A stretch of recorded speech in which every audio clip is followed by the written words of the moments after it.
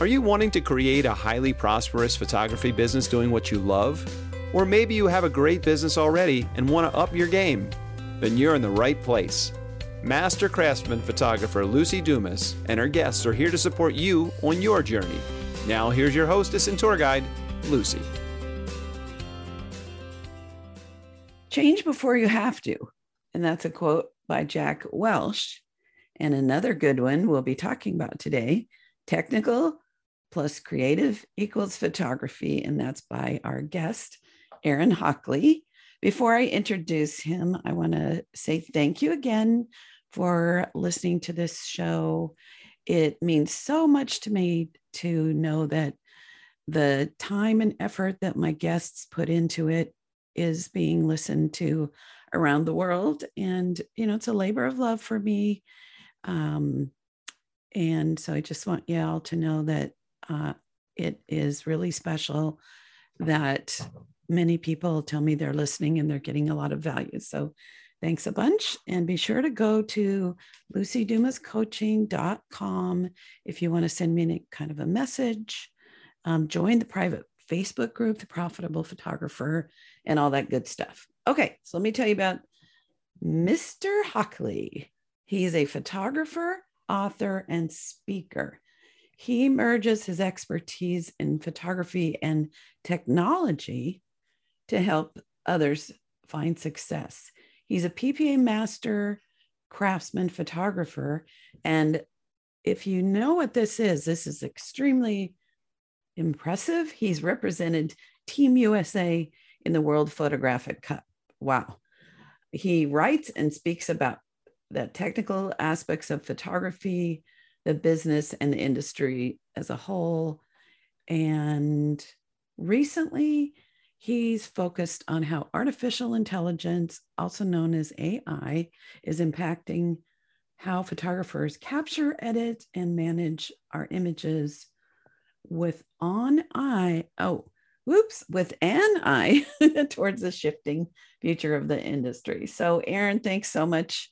It was exciting to meet you when we were judging the Professional Photographers of San Diego County print competition. And I'm so happy you said yes.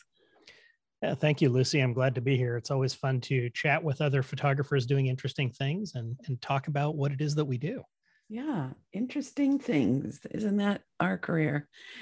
So in a 1 minute time space or so, can you just share a little about how you got started in photography?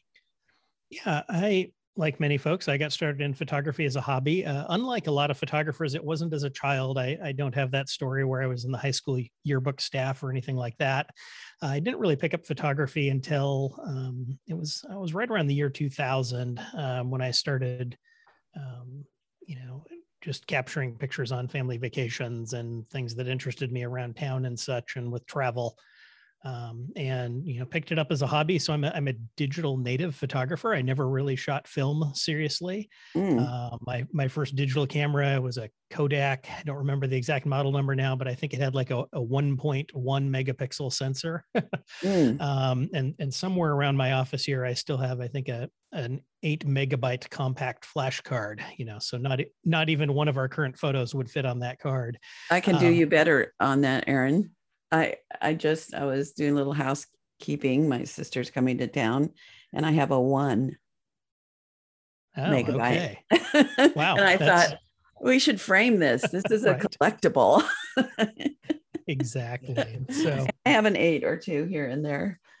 So yeah. Yeah. So I got into it as a hobby, and fast forward a few years, and my background is in technology and software development, and I was involved with kind of the independent tech scene in the Portland, Oregon area where I live. And I brought my camera to some different events that were going on and would, capture some pictures of things happening. And I shared them out to Flickr, as one did in the early 2000s. Yeah. And another thing going in the Smithsonian. Right. And at some point, I started getting approached by some people who said, hey, we're having this event. We really like how you capture photos. Would you come to this event and take pictures for us? And so that was kind of the genesis of when I started getting into photography professionally. I officially started my photo business in 2008. And, since then, was an incredible time. Let's start a business and then a recession is going to hit. But right. Aaron, I started mine in 82, right in the middle of a big recession, which was how I found myself unemployed. Was recession hit. I lost a contract with a little business I was running because of it. So it's actually a good time to start because we don't know any better, right? Right. You've got a lot of flexibility. You're not necessarily tied to a particular thing. And so, started doing work professionally and, have tried different things over the years, but, kind of where I have landed and what I photograph now professionally falls really into two realms. One is I still do a lot of special events other than weddings. So conferences, trade shows, company meetings, startup launch parties, things like that. That's been interesting over the last 18 months with the pandemic, because not much of that has been happening. The other thing that I do is kind of work doing small business commercial, being that jack of all trades photographer for small businesses and startups. Everything from founder headshots to product photos to cool photos of their office for their website, things like that. And so those are the main two areas I work in when I'm creating images at this point for money. Interesting.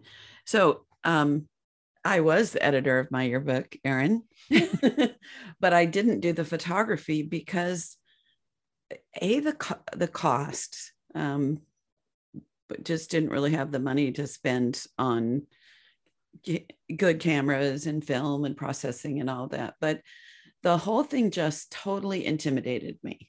Mm-hmm. So it wasn't until, and maybe you can tell me if this is AI, but until the auto cameras where you could set the shutter speeds and it picked the aperture.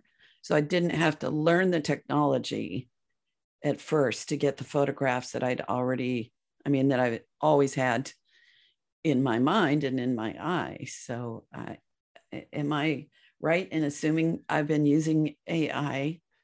You have, in a way. Started? And it's interesting because, when I started to, got to the point of deciding I was going to write a book on artificial intelligence and photography, it's like, okay, let's start at the beginning and start by understanding, what do we want to call the definition of AI? And the definition that, resonated with me and the one that I, talk about in the book is, artificial intelligence really boils down to a computer technology that can perform tasks that were previously thought to be only possible done by humans.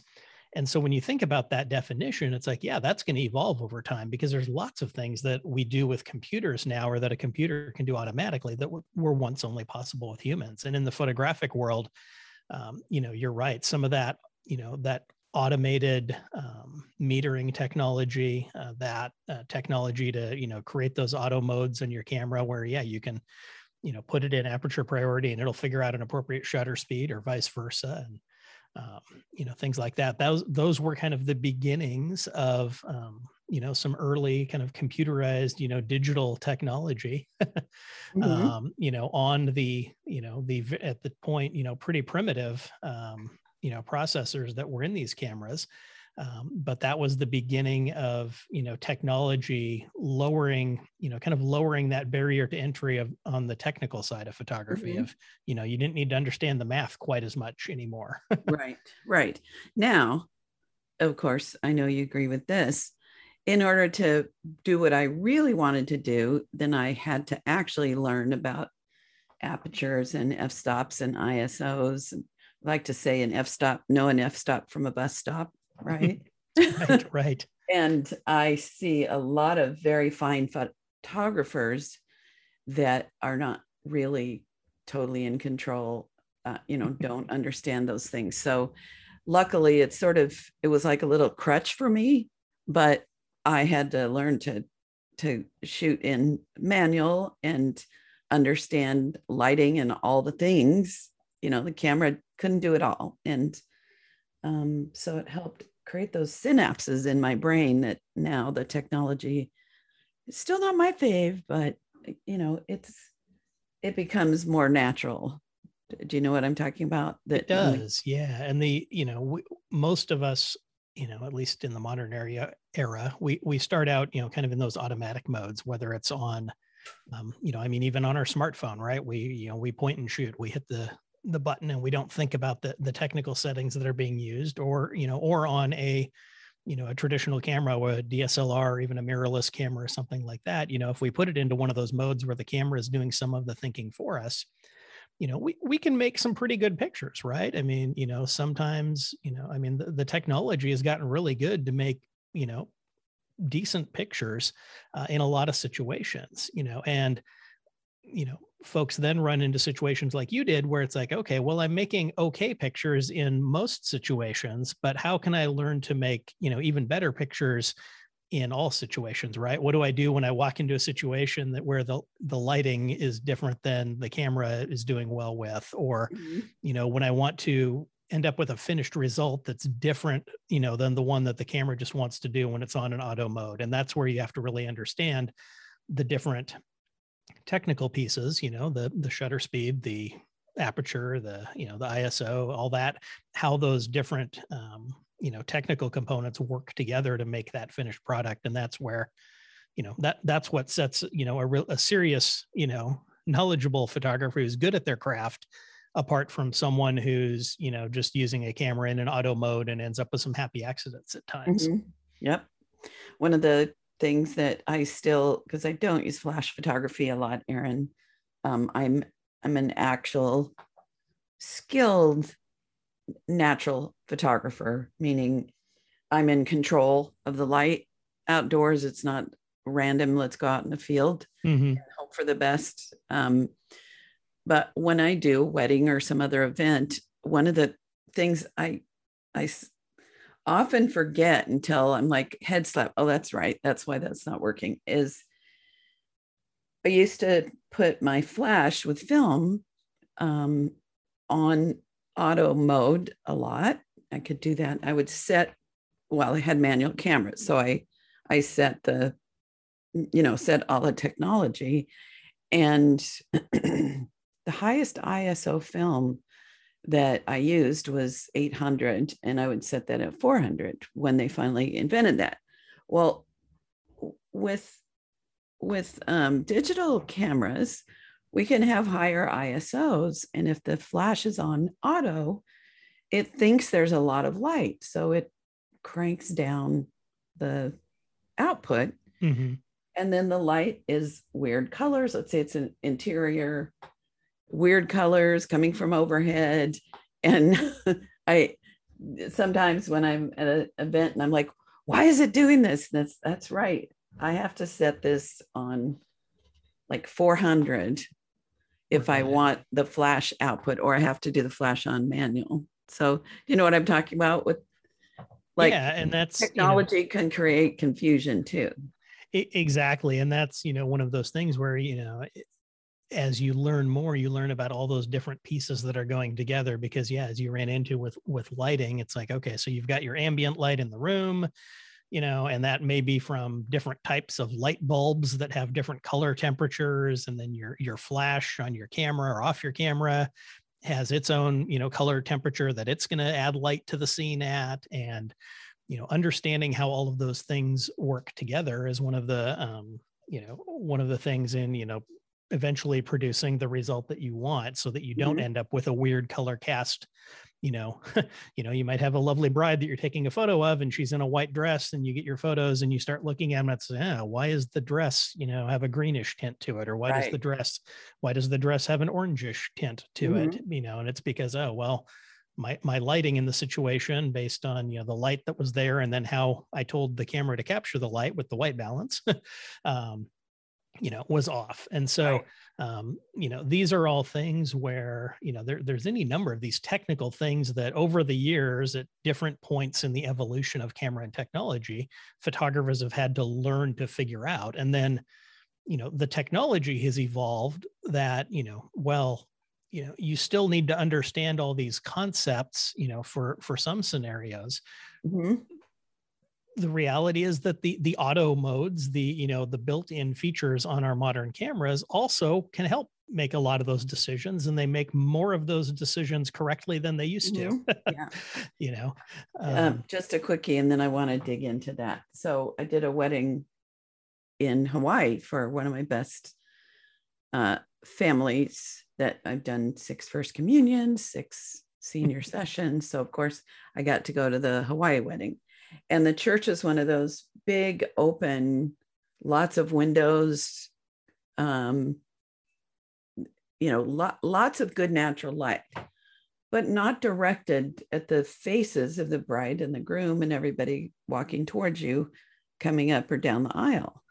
And when the priest said that I wasn't allowed to use flash on those, and I asked him if I could, and he was thinking I was a complete amateur because every other photographer loves the fact that they don't have to use any flash. And I couldn't tell him, all those people don't really understand how that when you've got a face, you want light going into the eyes, not the top of the head. Right. So anyway, I didn't win on that, and operators need to stand by. We need to be a part of the decision making still. Is that what? Yeah, and understanding the decisions that you're going to make for a given situation, given the equipment that you're using, right? And there's, it's kind of one of those things where, I often look at, especially with like corporate event photography, my competition as a corporate event photographer in 2021 is not the other event photographers that live in the same town that I do. My competition is the company that says, no, we're not going to hire you to photograph the event. We've got Bob in human resources who likes to photograph waterfalls on the weekend, and he's got a decent camera. And so we'll have him photograph the event. Right. And it's like, yeah, Bob probably goes out and makes some decent waterfall photos. Because the reality is you can take pretty much any camera that's sold at right now and go out and make some decent waterfall photos with it without knowing much of anything about photography. Mm-hmm. But what you get when you hire a professional who knows what they're doing is somebody who can walk into whichever venue they happen to deal with and, and look at the situation and know their equipment and figure out how to get good photos reliably every time. Right. Mm-hmm. And that's what differentiates, myself as a knowledgeable, professional photographer from, someone who's got camera gear that's, pretty good in most situations, right? Pretty good in most situations usually isn't good enough for commercial work, right? You want good in every situation. Right. And so that's where serious photographers, professional or not, are still going to be able to differentiate themselves is when they have that skill set, when they really understand the craft to make those, technically correct and impactful images. Exactly. So I've kind of been circling your topic of artificial intelligence. So I want to open it up for you to give us some more meat on that topic. Yeah. And key ways we can use it, are already using it, right. Empty your whole brain out. It is interesting because, when people think about artificial intelligence, they often think about, the really abstract, almost kind of sci-fi side of things. People jump to the extremes usually. Robots, robots or, self-driving cars or things like that, mm-hmm. which are obviously much, not quite as sci-fi as they once were, much less fiction. But, the reality is, even if we look at photography, all of us are using it already in our photography in a few different ways. And, I kind of look at, there's really kind of 3 general areas where AI applies to photography. One is in the image capture, right? So AI technologies that are used in the camera, and the camera might be a DSLR, a mirrorless camera, or a smartphone. And then there's AI technologies that we use when we're editing our photos, whether that's through, Photoshop or Lightroom or Capture One or Luminar or whatever software Apple Photos or whatever software we're using to edit our images after we've captured them. And then the third kind of general area is, AI technology to just help us manage our images, right? Because, prolific photographers, hobbyist or pro, we've got thousands and thousands of images that we capture every year, and keeping track of all those and being able to go back and find images later on is an endeavor unto itself. And that's another area where we can offload some of that work to the computer and let it use some of its smarts to help make things easier. And so, really, we're all probably using some of that in different ways. And to kind of circle back to something we talked about already, you mentioned using, the auto modes in your film cameras. Was one of those first places where, the camera was starting to make some intelligent decisions based on, what you were doing. And as we fast forward, we look at now having, advanced DSLRs and mirrorless cameras. We don't just have like auto exposure and metering and things like that. We have we don't just have autofocus, but now we have things like, well, okay, it can detect a face in a photograph and automatically focus on the face part of the image. That blows me away. Yeah, or that it can detect a subject eyes, and so it will automatically focus on the eyes of a person or a pet. There are some cameras now that have pet eye autofocus as well, and that it can track that and adjust the focus in the camera in real time as that subject is moving within your frame. And that's something where, there used to be a technical barrier there, right? A photographer would have to really understand focus and understand adjusting that focus perhaps as a subject moved. And now the computer technology in our camera or in our smartphone can help take care of some of that for us. It doesn't require as much technical skill to get that focus right. So are there some newer professional cameras that are doing all of that if you were in the market, there, it's been interesting. What we've seen is, if you look at the mainstream kind of professional camera industry, if you go back, 10 years, maybe 15 years, the reality was it was mostly a Canon and Nikon world. They were the big two names that were making professional DSLRs. There were some others. Sony had like one model that they made a DSLR of. Olympus made a DSLR line, but most of the market was Canon and Nikon. As mirrorless cameras took off, between, I guess, probably 5+ years ago is when that really started becoming a mainstream thing. What we saw was not just, we saw Canon and Nikon kind of stop innovating quite as quickly. And we saw other companies like Sony and Olympus and Panasonic that came in with their mirrorless offerings.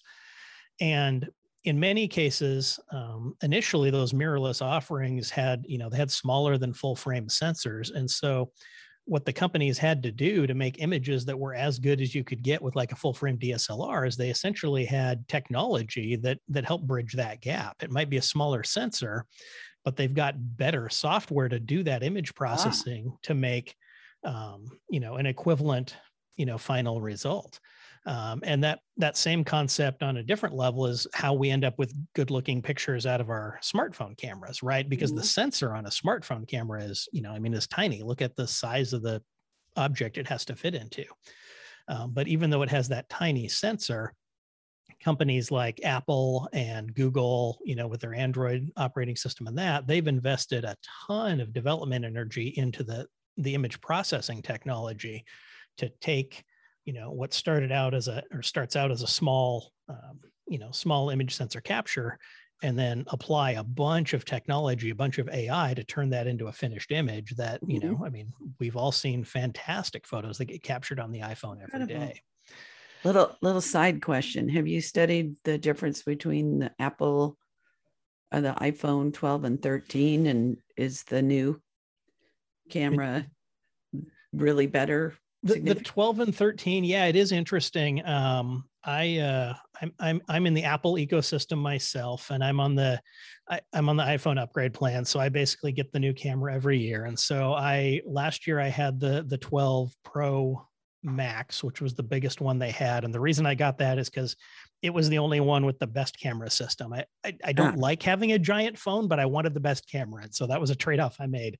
This year, I was excited to see that they offered the same kind of top camera system in both the giant one and just the regular size iPhone 13 Pro. So I got the regular size one. This year's camera improvements, they made some nice improvements to the cameras. I mean, there's nothing revolutionary. It's not like a completely new system, but they did make some improvements on the camera. A couple of there's the 3 cameras on the Pro phone, and 2 of the 3 cameras now have a wider aperture. I'm trying to remember the exact difference. I think one of them went from a f1.8 to a 1.4. I think one of them went from a 2.4 to a 2 or something. But so, again, same size sensor. It's still the same size sensor, I believe, but it's letting in more light, which, as photographers, we know is going to give us better low light photography, and also give us a little bit shallower depth of field when we want that effect. The other thing that they did that I thought was nice is on the telephoto camera. It's now about 50% farther reach instead of from the 12 to the 13. Yeah, on the Pro telephoto camera. Yeah, and they call it telephoto, which in like millimeter equivalent, I think it went from I think it was a 65 to a 77. Mm-hmm. So as a photographer, I don't normally think of a 77 as being a telephoto necessarily, but we're starting to get close to like that 85. That's kind of a traditional portrait lens there. Right.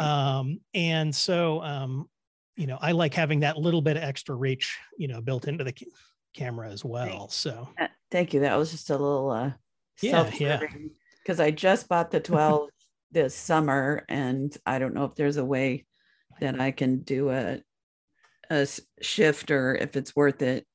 It sounds like it might be. Anyway, it's not about me. So, okay. So cameras, you were saying that, which that's also interesting to know that my smaller sensor Sony, that's an SSS, smaller sensor to Sony. Still, I've just used it for fun and travel. And maybe clients that I know we're not going to do a wall portrait. Mm-hmm. It's fun to have, but that technology improvement, the processor, I still could do a 30, 40 and have it look really nice on that if I was a mind to it. Is that what you're saying? Yeah, we definitely can. And, and with Sony and Canon and Nikon and the other companies, most of them have now come out with mirrorless full frame cameras as well. So you can get that bigger sensor if you really want that. But part of what allows, these smaller sensor to cameras to make really good images is in the software that kind of happens after the fact, whether it's the kind of that initial image processing that happens, right on the image sensor in the camera, or whether that's, kind of explicit editing that we can do after the fact if we want to make an image, bigger than it was when it was originally captured, right? I mean, so maybe we have an image that, at its native resolution looks like it will only print up to a 30-inch print or something, but, we want to make a 40-inch print out of it. So is that then have we moved to the editing? Yeah, we kind of are naturally here, moving into, here's how AI can help you with editing. Didn't give us some tips on cameras it might look into if you were fixing to get a new one with the eye sensor and all that as a pro camera. Is there a couple? I would say, realistically at this point, most of the cameras, you're not going to run into a significant difference in what's capable, with, let's say in a Canon versus a Nikon, or a Canon versus a Sony, or a Sony versus a, whatever brand. I would say, if you're already in an ecosystem, you have Nikon lenses, you have Sony lenses, you have, whatever, moving to, the latest camera from that same manufacturer is going to be a good move. You're going to get a lot of good technology upgrades there. If you're looking to start completely from scratch, I mean, if you are looking to kind of replace your whole camera system, maybe you have a DSLR system and you haven't gone mirrorless yet, and you're looking at whether you want to do that. I would say that Sony was really kind of the leader for several years in, innovation as far as, capabilities of their mirrorless cameras. Canon and Nikon for a while were kind of lagging behind, although they've both done a good job of playing catch up. And so now they have, Canon has their, I believe it's the R3 is kind of their current, flagship mirrorless camera. Okay. Nikon. So I don't mean to cut you off, but just want to see if what I'm thinking you're saying is what you're saying. So moving into a mirrorless camera, period, is going to get a lot of the most, i.e. AI, artificial intelligent, incredible things with mirrorless. Is that what? For the most part, that's where we're seeing most of the innovation. What we're seeing usually is that, at least with like Canon and Nikon, is they will take those innovations and they will eventually apply them to their DSLR line. But they seem to be a little bit slower in doing so. I think, some of that, it's hard to say why that is. I think some of that is just kind of what the market is demanding, in that, sure. The reality is the market for a traditional, bigger, bulkier, heavier DSLR isn't, quite what it was at times. There definitely are still some things that those cameras can do really well for specific purposes. But I think what we've seen in the photo industry is that most photographers, if they haven't already moved to mirrorless, are looking at that seriously as this might be the next thing I go to, just because that does seem to be where the innovation is happening. In a lot of cases, it'll let you use equipment that's a little bit lighter, less weight to carry around is always a good thing. Although, Aaron, I find that once I put a lens on it, that tiny little weight difference is negligible, and it doesn't feel as balanced to me. But so I want to move on to your number 2 category, and this show is called The Profitable Photographer. Right. So we're often talking about money and marketing and inner journey to success. And I love that we're like, okay, and it's really good that you know your equipment and use technology, and like that all contributes to profitability. Profitability is we need, we don't have to have the best of everything, right? But I'm hearing from you, especially, that there's some nice advantages. There can be, and but the reality is, as a professional photographer in the business, you hopefully know and have the confidence that, you could take a 5-year-old camera and probably come up with a better end result than somebody who doesn't know what they're doing with a brand new camera. In a lot of situations, right? It's not just the camera technology that's gonna get you there, right. But it can support. It can support and it can help, right? Okay, so let's move on to number 2, the editing. And how AI helps us with that, and maybe what you see in the future that will blow our minds. Yeah. And as we look at editing our images, obviously considerations are going to be different depending on the type of photography that you're doing. But, let's just look at a couple examples. So if you're making portraits, whether that's headshots, bridal portraits, senior photos, babies, whatever that is, when you edit a portrait, that, you're looking at different things that are considerations when editing, right? You're looking at the skin texture. You might be doing, you might want to do some skin smoothing or retouching, maybe remove some blemishes. You're going to want to, perhaps do some editing on the eyes, right? You want those, you were talking earlier about knowing that, a good photographer knows that if they're going to make a picture of somebody, you generally want some light in those eyes, right? And so you're going to look at those eyes when you do the editing as well. And whether that's to, sharpen up parts of the eye or, maybe enhance the color a little bit in the iris or whatever it is. Mhm.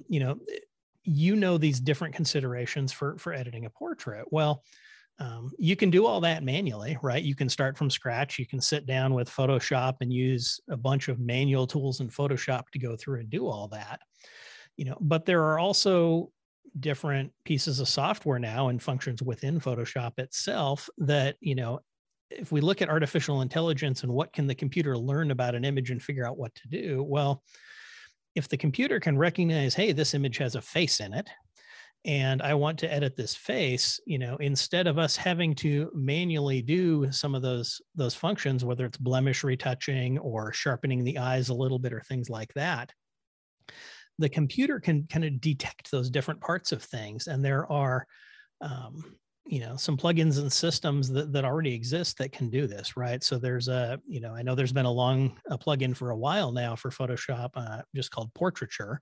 Right. I love that. That has the ability to do some of this work, right? And this is a case where you're gonna, instead of having to manually, soften this part of the image and sharpen that part of the image, and you have to do that all manually, the computer can figure out, oh, okay, this is a face, these are the eyes, these are the lips, this, Right. Looks like what it is. I'm going to go make all these adjustments kind of automatically on my own based on, what I think is going to look good. And, I really love Imagenomics. Yeah, I think that's the name of it. That sounds right. So the thing that's blown my mind totally is in Photoshop, the new Liquify tool. Mm-hmm. I've spent countless hours opening eyes. That's one of the main ones, opening eyes. And there's just a little slider where you can open the left one bigger, smaller, wider. The lips, if the lips are open a little, you can use a slider and it's going to close it. So that's what you're talking about, right? That's in the... Yeah. And those kinds of tools, I mean, these are the things that as we talk about, like you said, we're on the Profitable Photographer podcast, right?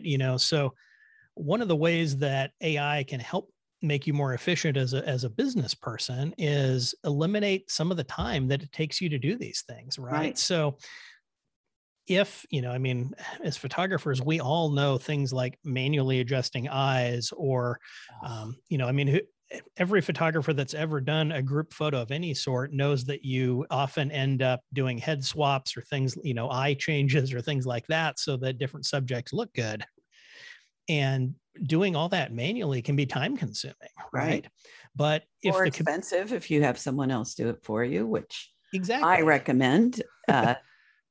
But yeah, better to have AI do it. Are there softwares? So we mentioned the Imagenomics Portraiture and some of the new features in Photoshop.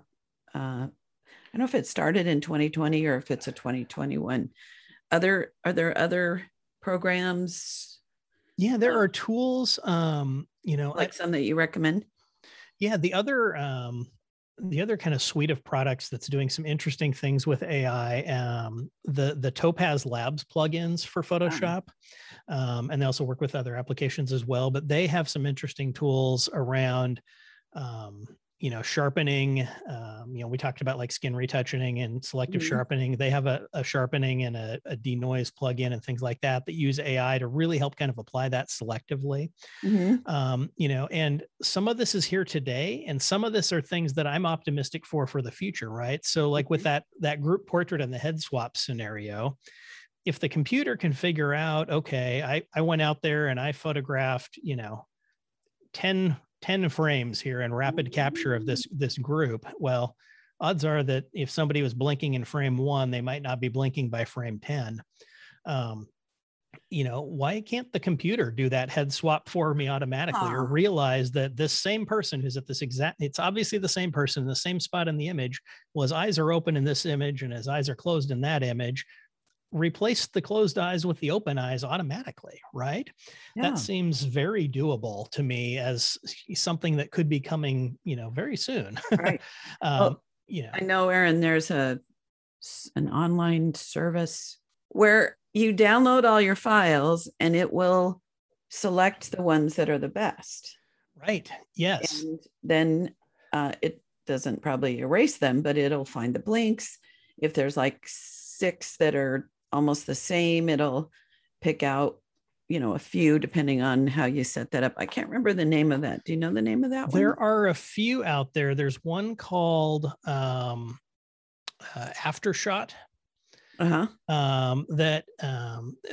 There's a handful, and I just had a link recently I found that did a roundup of like 9 different tools. But yeah, that whole kind of photo culling process is another area where AI can help.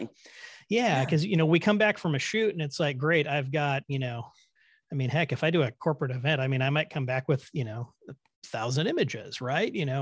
From an event. Yeah, it calls out blurs. Right. Yeah. Blurs, ones that are obviously way overexposed or underexposed, cases where there's, basically 3 images that are duplicates, and it'll identify what it thinks is the best one. It's like $20 a month or something. Yeah. Yeah. And there's software. Yeah. There's online services that can do this. There's programs that you can use. I think Aftershot runs on your computer.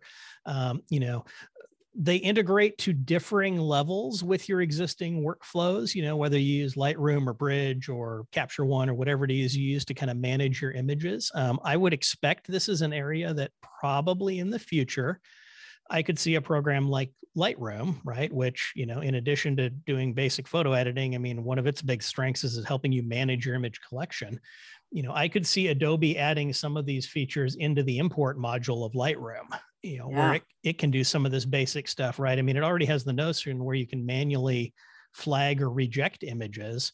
What if it could do that on import and automatically mark a batch of them as, rejects because, eyes are closed or it's out of focus or things like that. Pre-do stars, like set up colors of duds. I very much dislike Lightroom because I cannot somehow figure out the whole cataloging and where are those and why do I have to import and export? And I not my favorite program, but if it would do that, I could see the value. So I don't want to run out of time, and this could be a great 3-hour conversation. Right. Yeah. And so go ahead. And I was just going to say, and we've kind of naturally started to drift into that third general area, which is kind of managing our photo collections as well. I love when that happened. Right. It's just like our photo workflow. We're just kind of moving through the process. Right. Yeah. But, as we've, captured our photos, we've gone in, we've edited them, we've done them. So now we've got this huge collection of images from, days, weeks, years, decades of photography we've been doing. How do we find stuff, right? And, traditionally, with digital photography, it's like, okay, well, you sort things into file folders on your computer and, maybe you assign metadata, you tag things with keywords through maybe an application that does that. And then you can use a catalog. Sure, Aaron, I've done that all the time, every single time for every image. Right. Yes, yeah. I should have. In an ideal world, you should have, but the reality is, that takes a lot of time and it's kind of tedious, ththings like that. And so what if the computer could do some of that for you automatically, right? I think one big area that's going to change and is already changing is our thinking about metadata and what we have to keep track of versus what can be figured out automatically. Back in the pre-digital days, photographers had to take notes about when and where they took their photos, right? Whereas now when I capture an image on my iPhone or on a camera that has, a GPS built in, it automatically captures all that for me. I don't have to do anything. Right. Applications that we have available today, whether that's Lightroom or Apple Photos or some other programs, Google Photos, they can already do things like face detection and face recognition. And I can tell, so I can tell Apple on my iPhone or on my computer, hey, this is a picture of my daughter. And it can then go find all the other photos of my daughter in my image collection without me having to do anything else. Yeah. And that's a case where, in the past, the only way you would have done that is if you'd manually tagged every one of those images with, daughter or your daughter's name or whatever. And so, AI is going to help us figure that out. But if we look towards the future and what might be possible down the road is, well, instead of just tagging like, okay, it's my daughter, or these are all the images that I photographed at, Petco Park in San Diego. What if the AI can figure out stuff automatically? Like, what if the AI could figure out, oh, that's a photograph of Petco Park, right? Or, oh, that's clearly the Eiffel Tower. Is it the one? Is it the one in Paris, or is it the one in Vegas? I don't know. Well, but these kinds of things, you can. It's flowers or it's water or right. And we have some of that now, right? Even without doing anything else, you can go into Google Photos or Apple Photos and be like, say, waterfalls, and it'll find what it thinks are waterfall photos. But of my images. Yep. Huh. But I have to load them into. Like on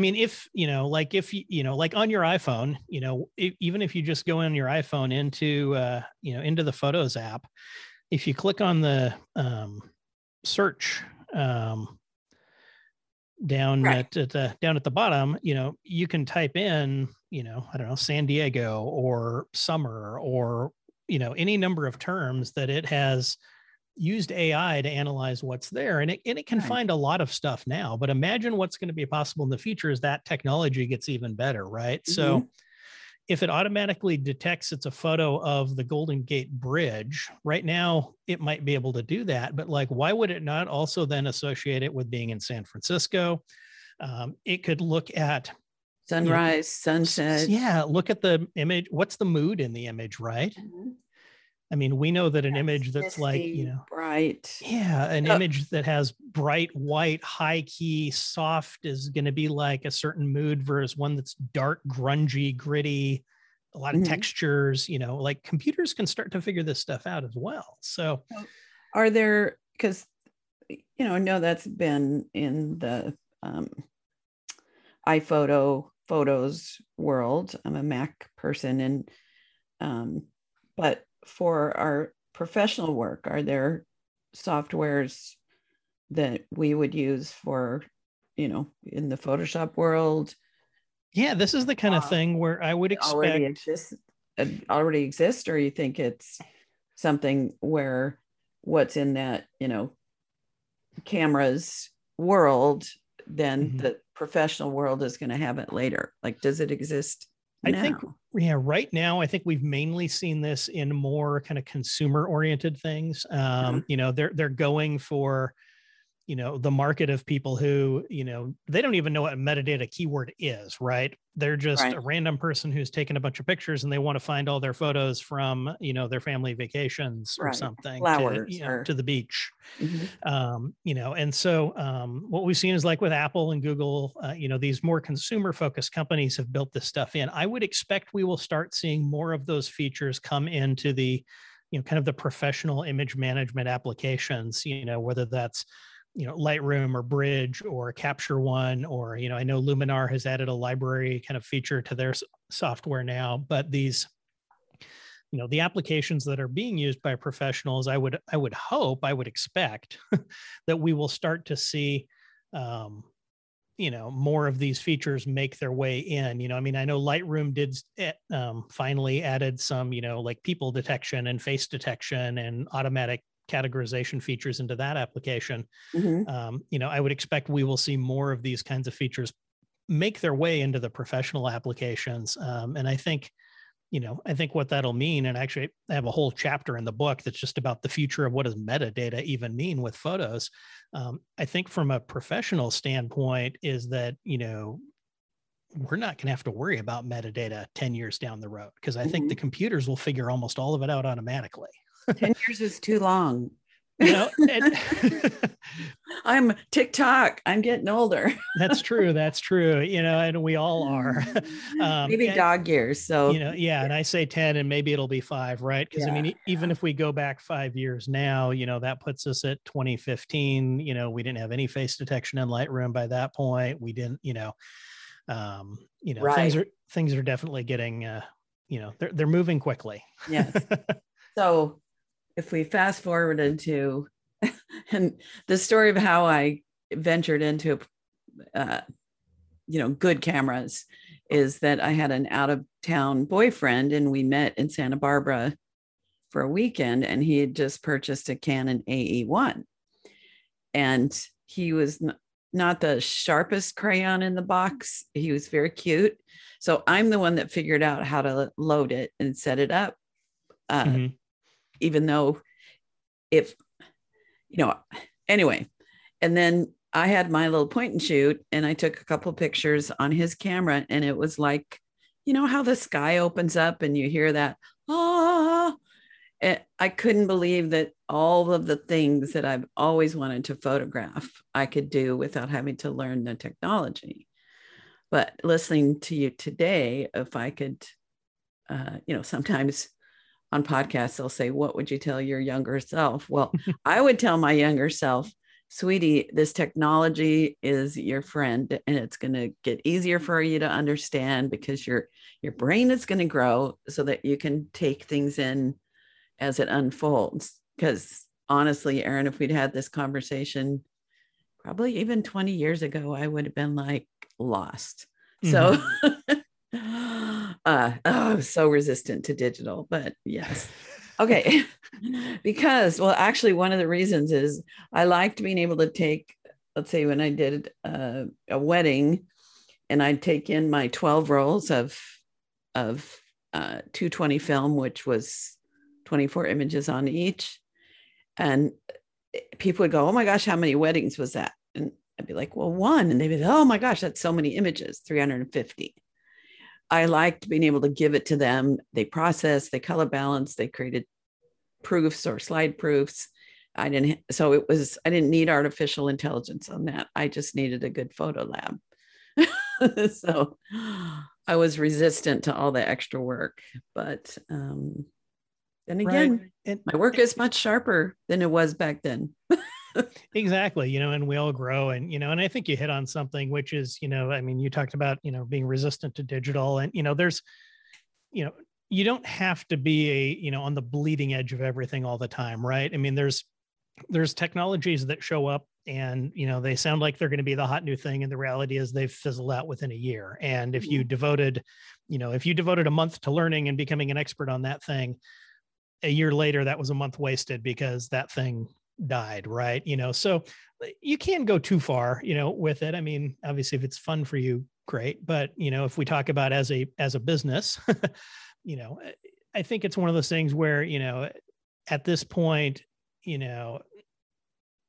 relook at some of the things that, that your camera or that your editing software says that it can do for you now, that maybe was something that the first version of it wasn't really great, right? Because with any of these things, the first version of them usually isn't really great, but they will get better, right? Even if you look at like the portrait mode on the iPhone or on the Android, they have a similar feature as well, right? The first version of that was 3-4 years ago, where it kind of applied that fake bokeh effect to, make it look like it was shot with a really, a really low f-stop kind of a thing, but even though it wasn't, and the first version wasn't really great.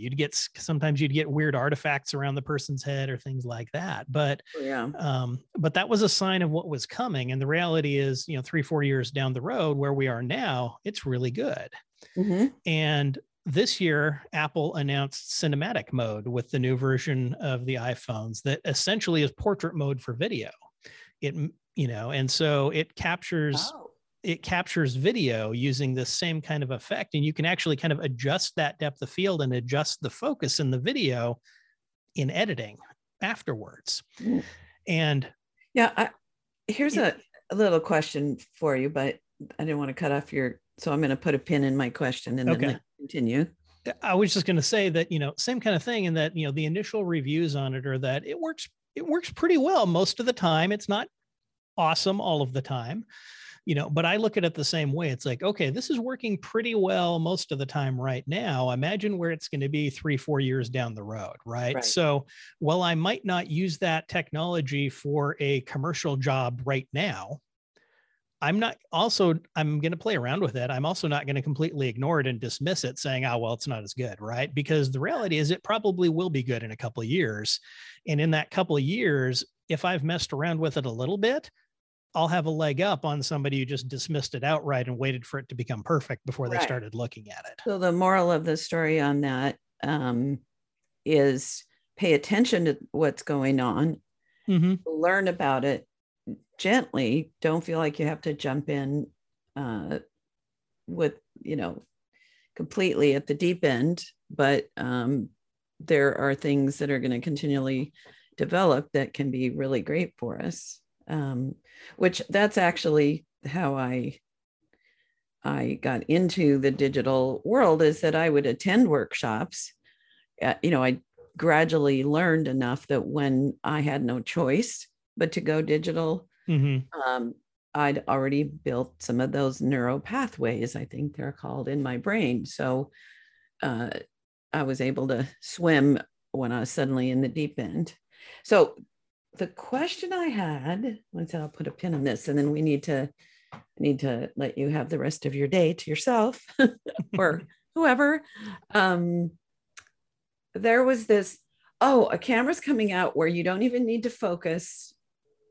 You just will correct it all later, however you want it. Do you know what I'm talking about? And it seems like that was like, wow, that could be interesting. Do I want that? Would I want to have to spend the time figuring out the focus? And then this is maybe 5 years ago. Do you know what I'm talking about? And you were talking about, it was from a company called Lightro. Yes. They called it a light field camera. And essentially, what it was, you capture an image now. And, as we all know, as photographers, right, when you capture an image, you choose what you're focusing on, right? So maybe I'm choosing to focus on the person's face and I want the background to be blurred, or maybe I've chosen to use a really wide or a narrow aperture because I want both the face and the background to be in focus or whatever, right? So that's a decision we have to make now at the time we capture an image. With this camera, it's like, take it now, whatever. And then after the fact, you can go adjust that focus, right? Maybe I want the background creamy. Maybe I want it sharp. I can figure that out in the software later. Maybe I want a different focal length. Right. So what happened to that? Because what happened to that? That became the next big thing. It came out.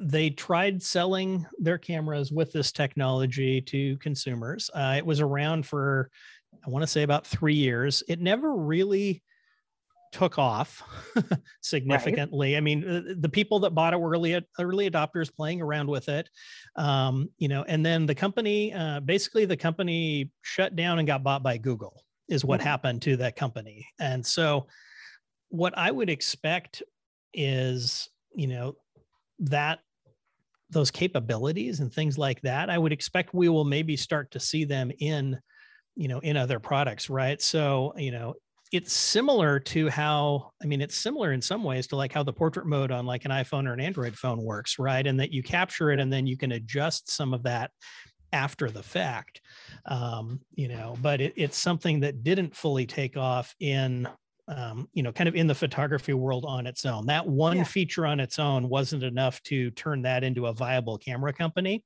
Right. But what I would expect is we will see that feature work its way into more of the camera companies that we know and love, whether that's, your smartphone with Apple or whether that's your DSLR with Canon or Nikon. Yeah. It sounded to me like it, first of all, would make more work. And second, it's that, like, one of the things I miss about film is that I had to kind of wait for that perfect moment to click. And I could have, don't like guns, but if I ever had been in a situation where I needed to use them, I would have been a sharpshooter, because I'm really good at that anticipation and clicking, so that then just when that baby's little fingers are super cute, right, I've already kind of anticipated that. And I miss that like little high, that little like adrenaline shot when click, oh, I got it. Because with digital, I often do like 5 or 6 images. It's a more broad stroke. And it seemed like those cameras, you'd miss all of that completely, looking through the lens or the viewfinder and seeing that moment that makes something in you jump up and down. So anywho, well, okay, 2 questions, and you might have already answered my second one. Okay. But one is, well, so it's a question and a half. You've got a book coming out. I do. As we record, it actually came out about a week ago. Oh, good. So what's the title? How did they find it? So the title is "The Computer Ate My Photos: Artificial Intelligence and the Future of Photography."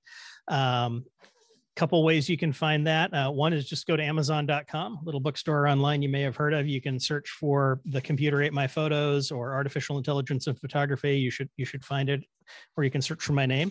It's available either as paperback or as a Kindle ebook. So whichever format you'd prefer. Okay.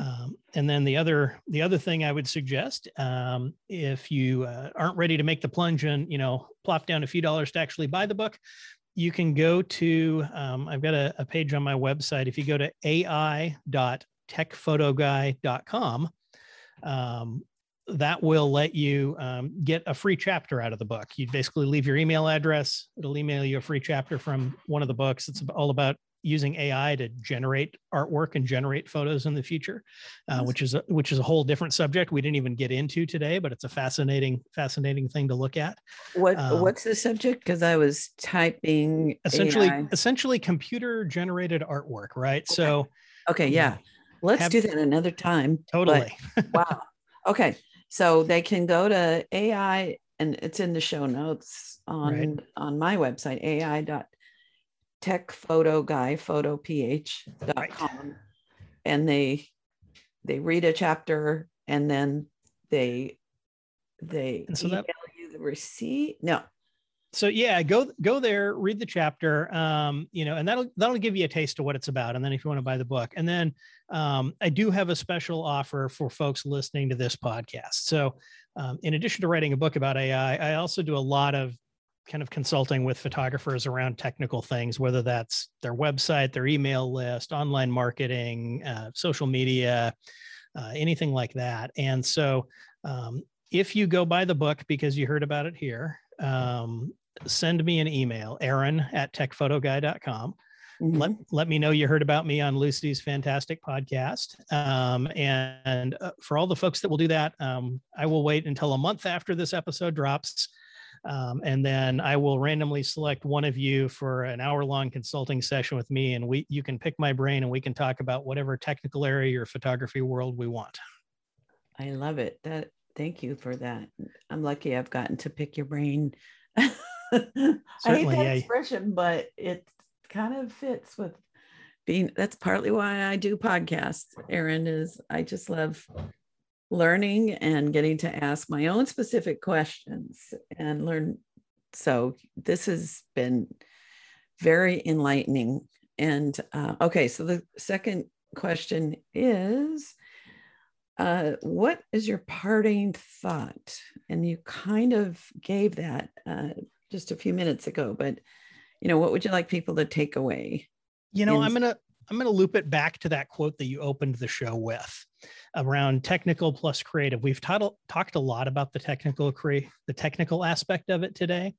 And I just want to reassure photographers that don't worry, AI is not going to automate you out of your photography job because even with the technical stuff getting easier, we all know that what really makes a photo have the most impact and have the most resonance with the subject is the creative side, the emotional side, the creativity, the style and the technique and the storytelling aspect of it. And so, that's something that sometimes professionals get worried about is like, shoot, is my computer going to make me obsolete? And it's like, no, the computer is going to make some of the tasks you do right now obsolete, but your ability to deliver that impactful photo experience for your client, as a business person is not something that's going to be replaced by the technology. So the future is bright. It is. So I love that thought. And truthfully, the relationship that we build with our clients is so much more important than the camera that we have, or and then we bring our creativity into that, and it's all good. It just opens up more. more and more and more. Exactly. Aaron, thank you so much for being on this show. I'm glad we got to meet. And I'm not sure, one of the things I love about this industry is when I meet new people that are, actively doing all the things that you do, I find that we have like 1,000 mutual friends, even though we've never met. And maybe 40 of them have already been on the show. So, right. I did laugh when, after we met, I made a connection to get you connected with someone else who I knew. And it turns out you guys already knew each other. It's like, oh, okay. Small world. yeah. It is in this industry. Exactly. My dad was a pastor that they met in Eugene, Oregon, since you're Pacific Northwest guy. And within this smaller Protestant church community, it was the same kind of thing where you're part of a family, and I could be anywhere, in the middle of a small town that had a church that was the same denomination, and say my dad was Ron Nowlin, and they were like, oh yeah, Ron, we know him. And so I think that's probably one of the reasons I so love this industry, is it's that, we get involved. You've been a member of PPA for how long?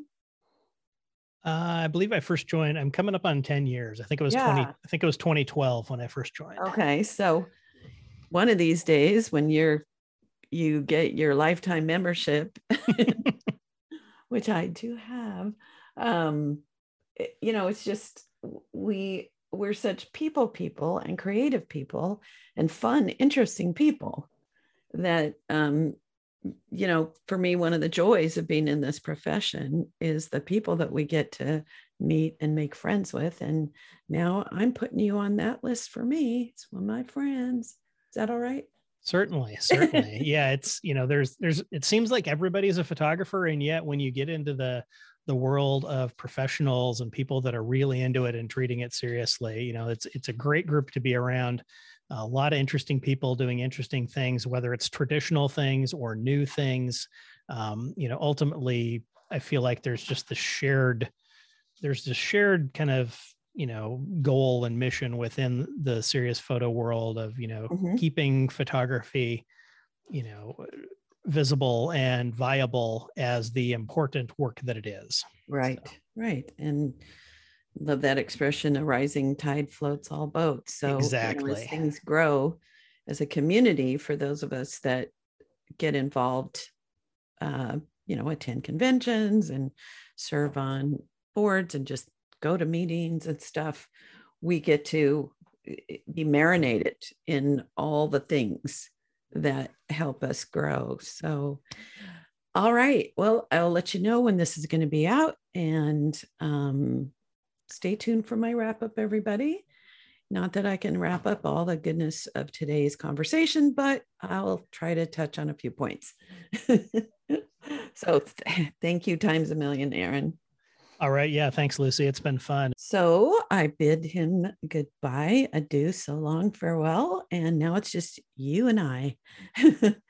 One thing we talked about after was attending the PPA convention in Washington, DC, this coming 2022 in January. And I'm pondering doing a get together of some sort for people that, celebrating or meeting guests and people that have been on the Profitable Photographer. So if you're going, stay tuned. Be sure that you get in my email list and or join the Profitable Photographer private group and like the Profitable Photographer page. And then you'll get info about what my plans would be for that. So let's see. I think the core is that technology is our friend. And it has been. I mean, technology goes back to 160 years ago when photography was invented. And that there's many levels and seems to be kind of exponentially growing. more capabilities so that we can do the part that is our part, which is the creativity, and cameras can help us, and technologies and softwares and management softwares and things can help us have the results we want even easier, that we have more time for creativity. And he shared that there's basically 3 areas that help us as professionals. We talked a lot about things that cameras can do or that he thinks will be available in the future. Right now, there's eye recognition and face recognition focusing software. And, so much more to come in that. Number 2 was about editing software. And I've been using NIK filters, NIK, for a long, long time, at least 10 years, probably longer.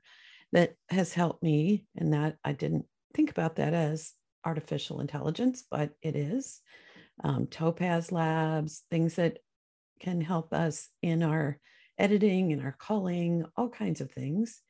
And then he sees that managing our images is going to get easier and easier, where we don't have to put keywords and things in to find them later. Those things already exist in the consumer world, like with Apple and other phone softwares. And those are most likely going to be incorporated into the professional level.